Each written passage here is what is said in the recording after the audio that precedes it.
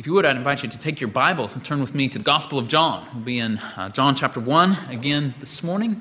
We were in verses 1 through 5 last week. This morning we'll be in verses 6 through 13, but I'll go ahead and begin reading back again at the beginning of the chapter. So John chapter 1, we'll begin reading in verse 1.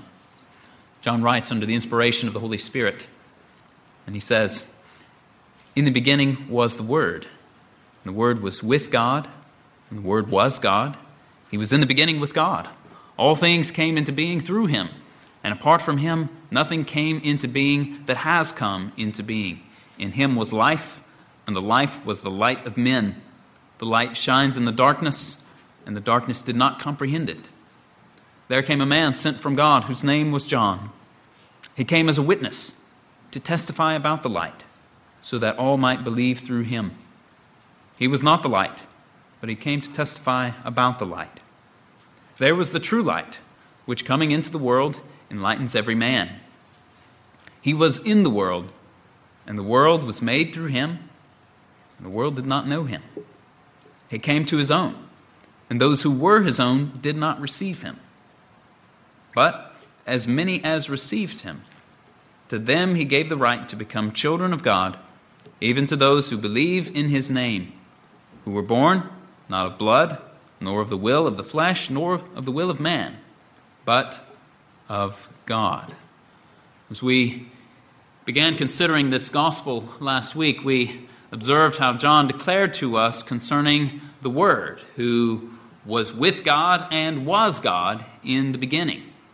This Word is the creator of the world. Life was in him, and he is life, and that life is the light of men. Christ gives light, both in regard to the light of nature, our consciences, the image of God within us, and also in regard to spiritual light. He himself is the light. And John, having arrived at this idea of the light, he remains there for a while, focusing on this imagery of Christ as the light. And so as we consider verses 6 through 13 this morning, we'll do so under three main headings. First, the light announced. Secondly, the light rejected. Thirdly, the light received.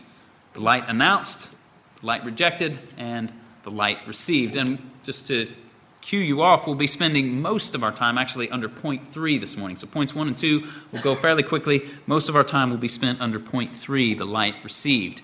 First of all, though, the light announced. And so in verses 6 through 8, John, our gospel writer, draws our attention to another man named John. There's John the Baptist. John was a man sent from God. The prophets had long foretold that there would be a forerunner who went before the coming of the Messiah in order to prepare the way of the Lord. And so we find in Isaiah chapter 40, verses 3 through 5, a voice is calling, "Clear the way for the Lord in the wilderness. Make smooth in the desert a highway for our God. Let every valley be lifted up and every mountain and hill made low. Let the rough ground become a plain and the rugged terrain a broad valley. Then the glory of the Lord will be revealed, and all flesh will see it together, for the mouth of the Lord has spoken." And as we know, John the Baptist uses this language of Isaiah chapter 40 to refer to himself. As we find John's words later on here, even in John chapter 1, he says, "I am a voice of one crying in the wilderness, make straight the way of the Lord, as Isaiah the prophet said." And likewise, right at the end of the Old Testament, Malachi chapter 4, verses 5 and 6, the Lord announced through him, "Behold, I am going to send you Elijah the prophet before the coming of the great and terrible day of the Lord. He will restore the hearts of the fathers to their children, and the hearts of the children to their fathers, so that I will not come and smite the land with a curse." And so this was God's plan, to send a forerunner, someone to prepare the way of the Lord. And John did that. He came serving as a witness, testifying about the light. The angel Gabriel had foretold what his ministry would be to Zacharias' father in Luke chapter 1, verses 16 and 17. And he's drawing on this language of Malachi chapter 4 that we just heard. And so Gabriel said, "He will turn many of the sons of Israel back to the Lord their God. It is he who will go as a forerunner before him in the spirit and power of Elijah, to to turn the hearts of the fathers back to the children and the disobedient to the attitude of the righteous, so as to make ready a people prepared for the Lord. This is John the Baptist. He came to testify about the light. And the purpose of his testimony, John says here, was that all might believe through him. That was his purpose. His purpose in testifying about the light was so that people would be prepared, so that when the light came, they would believe through his testimony. Now, obviously, John's ministry was limited in its scope. He preached in the Judean wilderness, and his message was not heard by everyone in the world, even everyone in Judea necessarily, even in his own time. But for everyone who heard him, it was his goal that they'd repent of their sins, that they would be prepared for the light who was to follow him. The gospel writer, though, is quick to point out that as great as John was, he himself was not the light. Right, and we see some evidence about this conversation that takes place later on, and Lord willing, we'll get to that in a couple of weeks here. John chapter 1, verses 19 and following. There's all this great hubbub and bustle. Who is John? Is he the Christ? What's he doing? What is his purpose and his role? The gospel writer points out that John was not the light. He's just a witness pointing towards the light. And so, Lord willing, we'll see this more about John the Baptist here in a couple of weeks. But before we move on, we ought to notice here in the example of John what all preaching and teaching and all witnessing that is truly Christian ought to be. Preaching and teaching and witnessing that is truly Christian is a testimony about the light. It's a testimony about Christ. John did not come to point people toward himself, nor to anyone or anything else, but to Christ, so that they might believe on Christ through his testimony. And this is what true Christian preaching and true Christian witness must be. It must point the hearer to Christ. Paul put it so well in 2 Corinthians 4 verse 5 when he said, "For we do not preach ourselves, but Christ Jesus as Lord, and ourselves as your bondservants for Jesus' sake." True witnessing and true preaching must be about Jesus so as to direct men and women to him. And I say this not to be reductionistic nor to truncate the message that is preached. Obviously, in bearing witness about the light, John did more than simply say, "Behold the Lamb of God who takes away the sins of the world." He said that, but he said more than that as well. He also said, "Bear fruits in keeping with repentance."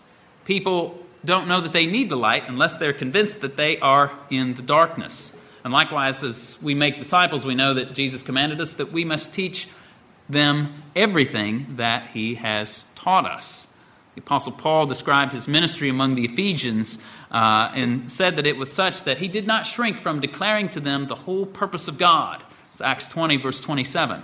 And so I'm not suggesting that our witnessing or our preaching and our teaching should be only telling people about the life of Jesus and his death on the cross and his resurrection. We can and should bring the full counsel of God to bear in what we say. But what I am saying is that in our witness and in our preaching, we must always be pointing others to Jesus. It's about him. We must never allow ourselves to slip into moralism, simply telling people to be good, telling people to be nice. We must never slip into modes of thinking as found in popular psychology. If a sermon could be preached in a synagogue or in a mosque or in an idolatrous temple and win the approval of the crowd that is there, it's not a Christian sermon. Because a Christian sermon needs to be about Christ and must ever point to Christ and bear witness to him, even as John bore witness about the light. And then our gospel writer turns from speaking about the witness, John the Baptist, to speaking about the light, the true light, in verses 9 through 11. And here we find our second point, the light rejected. John describes here how Jesus was rejected. Now, verse 9 is somewhat difficult, and it admits of various interpretations, but I think the idea here is somewhat similar to what we saw back in chapter 1, verse 4 above. The life was the light of men, in that in creation the Son of God endowed mankind with rationality and understanding, the image of God and a conscience and so on. And at creation, even the true knowledge of God. That true knowledge, though, was lost in the fall, and even the image of God and our understanding and rationality suffered in the fall. We didn't completely lose all of those things, but they were defaced in the fall of Adam. And so we read here in verse 9, there was the true light, which, coming into the world, enlightens every man, or as the King James translates it, that was the true light, which lighteth every man that cometh into the world.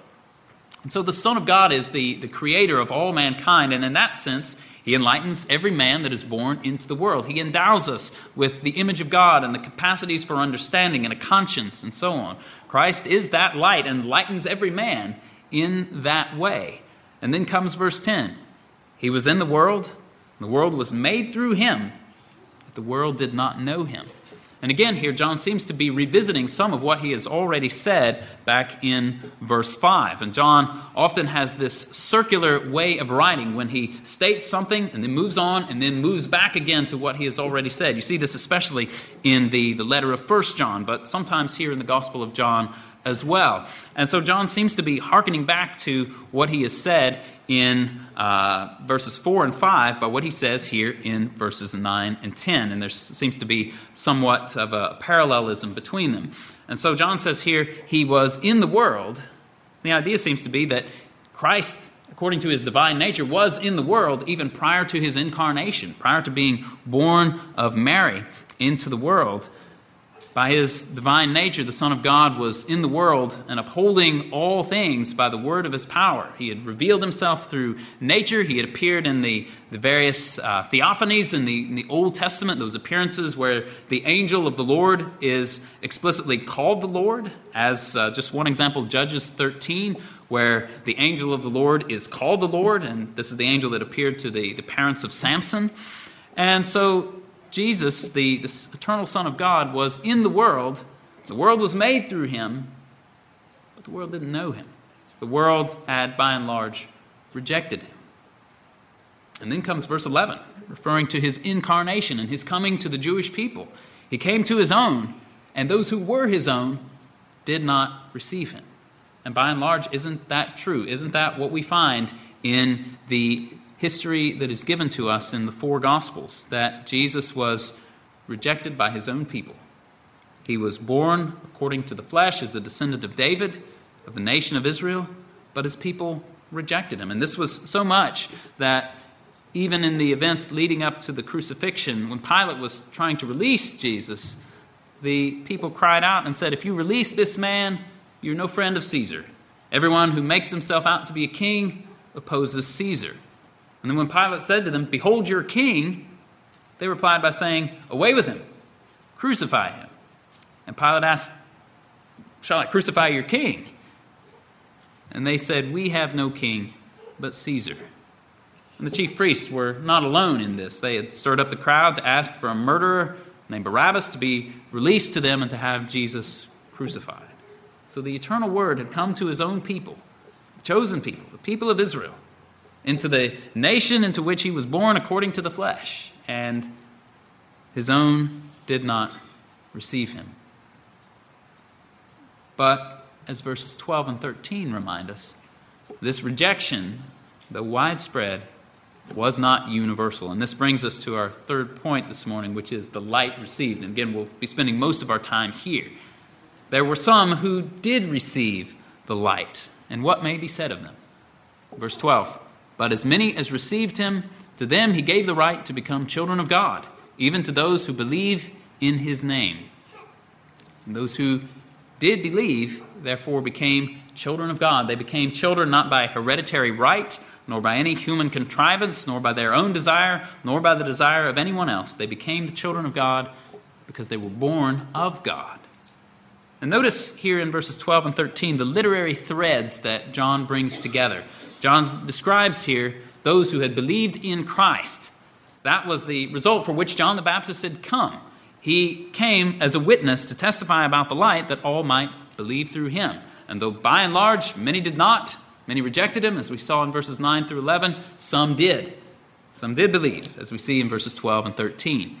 And in addition to that, notice here in verse 13 that John brings up this theme of being born of God, which he will later on in chapter 3 expound upon as he shows us this visit that Jesus has from Nicodemus at night. Jesus explains to Nicodemus the new birth, being born again, being born of the Spirit. But beyond the literary niceties of this, the doctrine that's contained in verses 12 and 13 is rich and life-giving. And we would do well to stop and to drink deeply from it. Now, most of what John has told us about mankind up to this point is relatively dark. So up in verse 5, he said that the darkness did not comprehend the light. Verse 10, the world did not know him. Verse 11, his own did not receive him. It's a pretty bleak picture of what's going on in the world. Mankind as a whole had rejected the light. The Jewish nation specifically, by and large, had rejected him who was their promised king and Messiah. But there were some who did receive the light, who did believe in his name. And those who did receive the right to become the children of God. And they became such because they were actually born of God. Now let's unpack this a little bit. To receive the light is to accept Jesus Christ. To receive the light, to accept Jesus Christ, is to believe on his name. To believe on his name is to trust in him, in his person, who he is, and what he has done for us.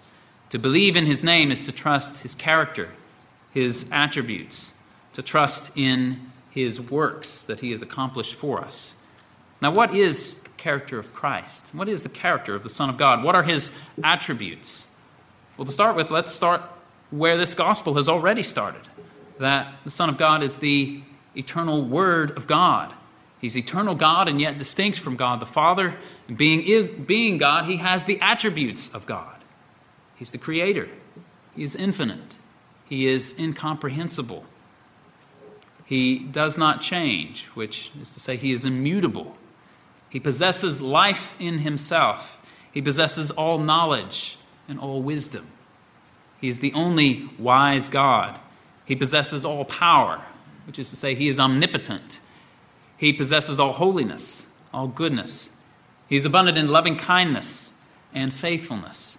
He is most gracious and merciful. He is perfectly righteous. He is the blessed and glorious God.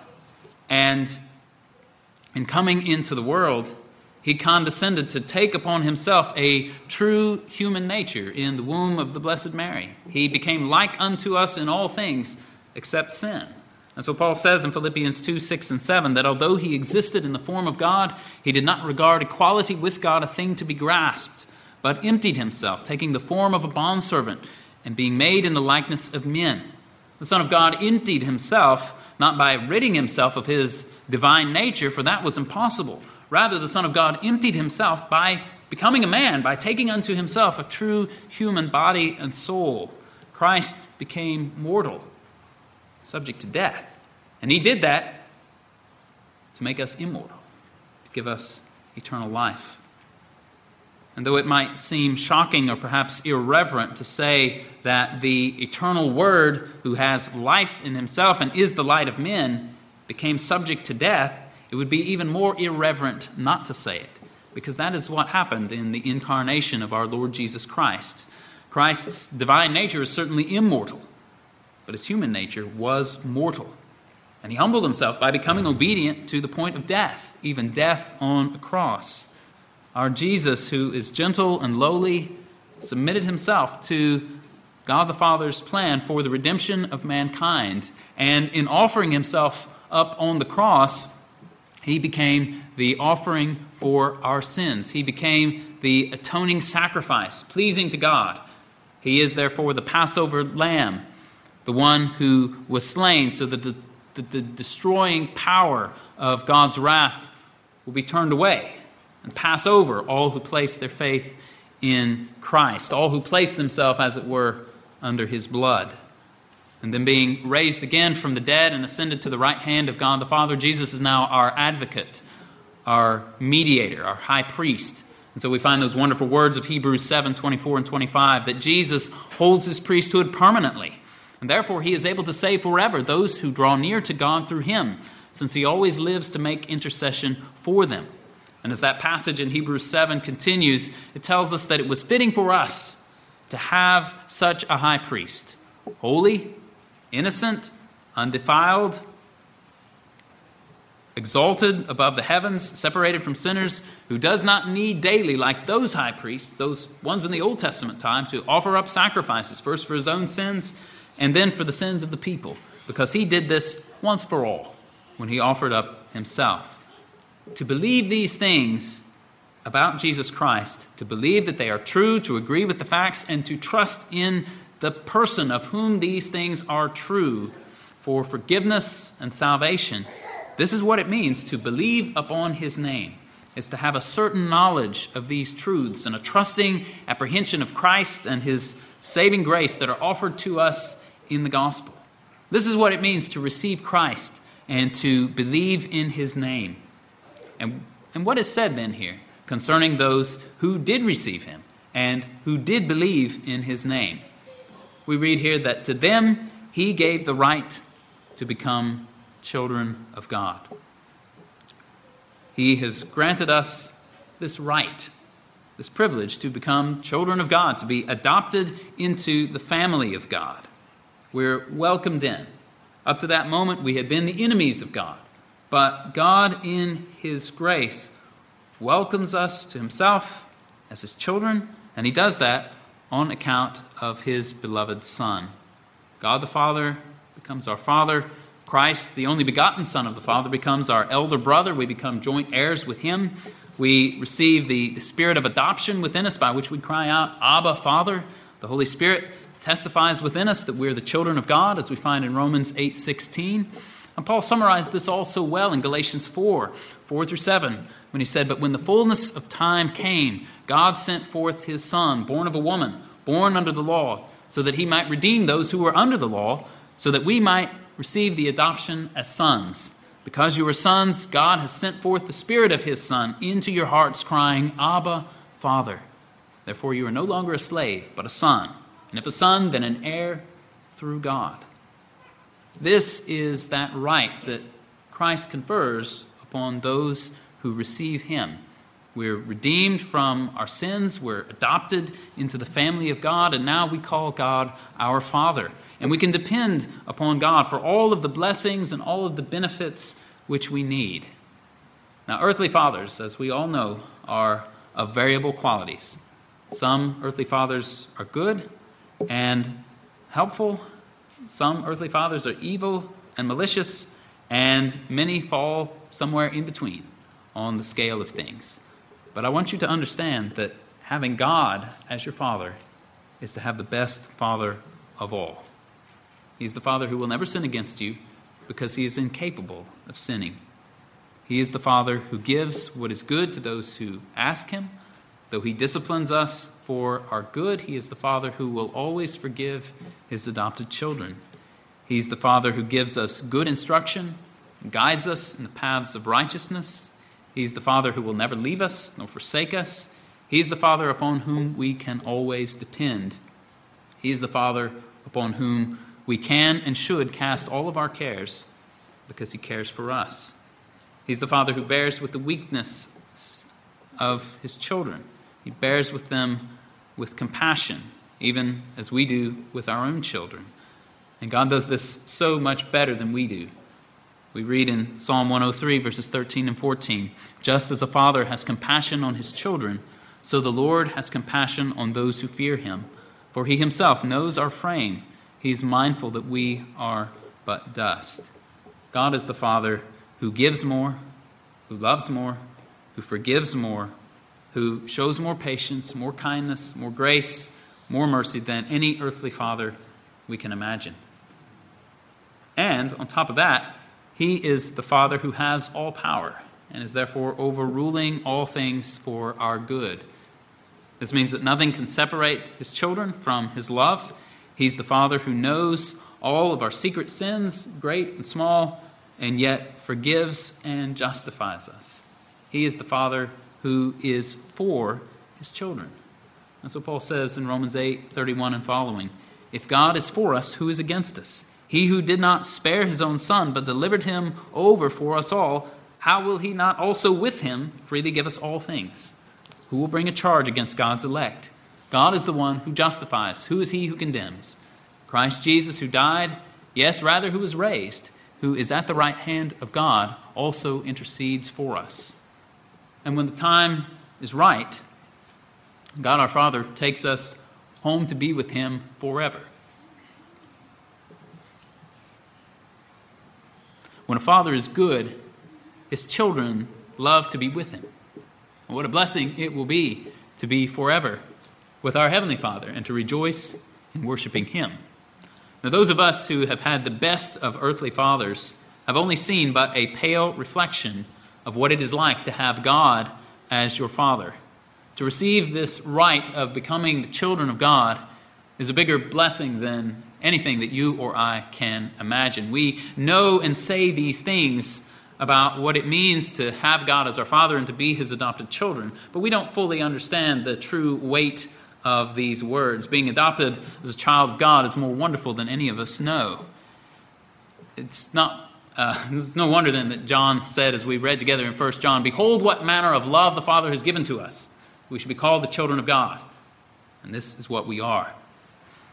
And so, if this adoption is greater than anything that we can imagine, it must be a very valuable thing indeed. So how do we get it? How do we receive this right? Well, notice what John says here. The adoption is for those who received him, who received Christ, for those who believed on his name. We gain this adoption by faith. And John also describes this adoption in terms of the new birth, in terms of being born of God.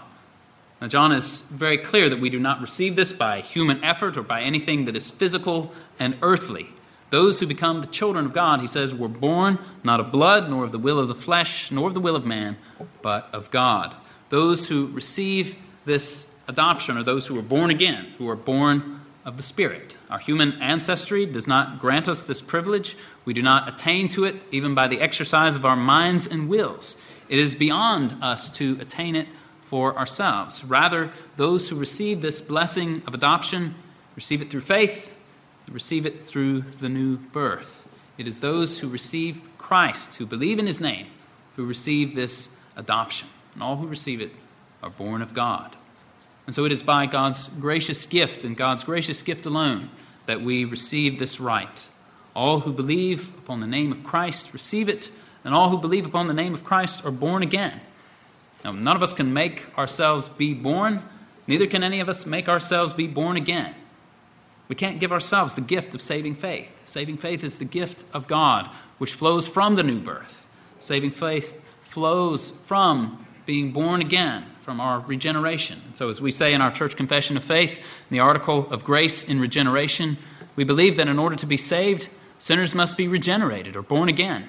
That regeneration consists in giving a holy disposition to the mind, that it is effected in a manner above our comprehension by the power of the Holy Spirit in connection with divine truth, so as to secure our voluntary obedience to the gospel, and that its proper evidence appears in the holy fruits of repentance and faith and newness of life. This new birth, or this being born of God, is brought about by the working of the Holy Spirit, and it comes in a way that we can't fully understand. And it happens in connection with divine truth. If you were with us in our family catechism time a few weeks ago, we considered this very thing, the connection between saving faith and the source of saving faith. The catechism question asked, what is the source of saving faith? And the answer was, it does not come from our own understanding or strength, but rather from the Holy Ghost, through whom the preaching of the gospel works and accomplishes. This saving faith comes from the Holy Spirit, and the Spirit works through the Word of God. And so we read in 1 Peter chapter 1, verses 23 through 25, "For you have been born again, not of seed which is perishable, but imperishable. That is, through the living and enduring Word of God." Born again, and the seed is the living and enduring Word of God. "For all flesh is grass, and all glory is like the flower of grass. The grass withers and the flower falls off, but the word of the Lord endures forever. And this is the word which was preached to you." Believers are those who have been born again through this living and enduring word which was proclaimed to them. Likewise, Paul says in Romans 10, "How then will they call on him whom they have not believed? And how will they believe in him of whom they have not heard? And how will they hear without a preacher? How will they preach unless they are sent? Just as it is written, how beautiful are the feet of those who bring good news of good things. However, they did not all heed the good news. For Isaiah says, Lord, who has believed our report? So faith comes from hearing, and hearing by the word of Christ. So friend, if you want to have God as your Father, then listen to His word. Put yourself under the preaching of His word. His word is living and active and sharper than any two-edged sword. And His word gives life. It is by the word, through the word, that the Spirit works to bring life, to bring this new birth, so that we might trust in Christ and receive Him and receive this adoption into the family of God. It is by the Word of God that the truth of Jesus is conveyed to us. It is by the Word of God that the truth about ourselves is conveyed to us. It's by the Word of God that the way of salvation is made known to us. And the Holy Spirit works in connection with that truth to bring us to saving faith. And that faith is given to us by God when we are born again. And so, friend, if you want God to be your Father, you must have faith. If you want faith, you must be born again. If you want to be born again, you need to understand you cannot bring it about yourself. This is something God alone can do and does. And so listen to His word, because faith comes by hearing. The new birth comes through the living and enduring word of God. And so listen to it, believe it. Look to Jesus as He is presented and offered to you in the word of God. And repent of your sins and trust in Him. And come to Him. He will give you rest. And if you're here this morning and you have more questions about what this means to trust in Jesus and to be born again, you can come talk to me, or you can talk to another Christian whom you know here. We would love to tell you more about what it means to be born again, what it means to receive Christ, to believe in Him. And I know that many of you have already done this very thing. You've received Christ. You've believed upon His name. You've been born of God and given this right of being a child of God. So my brother, my sister, if that is you, then rejoice this morning in the Lord and give all praise and glory to Him. Give glory to the Father who has planned such a great salvation and who has adopted you into His family as His child. Give praise to the Holy Spirit who has convicted your heart and your mind of your sins and of the truth about Jesus and has converted your soul and given you this new life. And give praise to Jesus Christ, the eternal Word who came into the world, who was despised and rejected of men, but yet has become the chief cornerstone.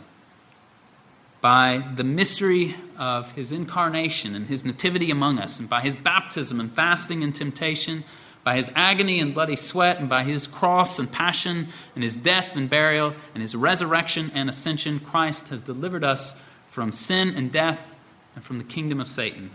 By these things He has won for us a righteousness which is freely given to us, all of grace. It took His life and death and resurrection to give us this right to become children of God. But Christ did this freely in love for us. So let's give glory to Jesus Christ, and let's live as those who are joint heirs with Him. Let's pray.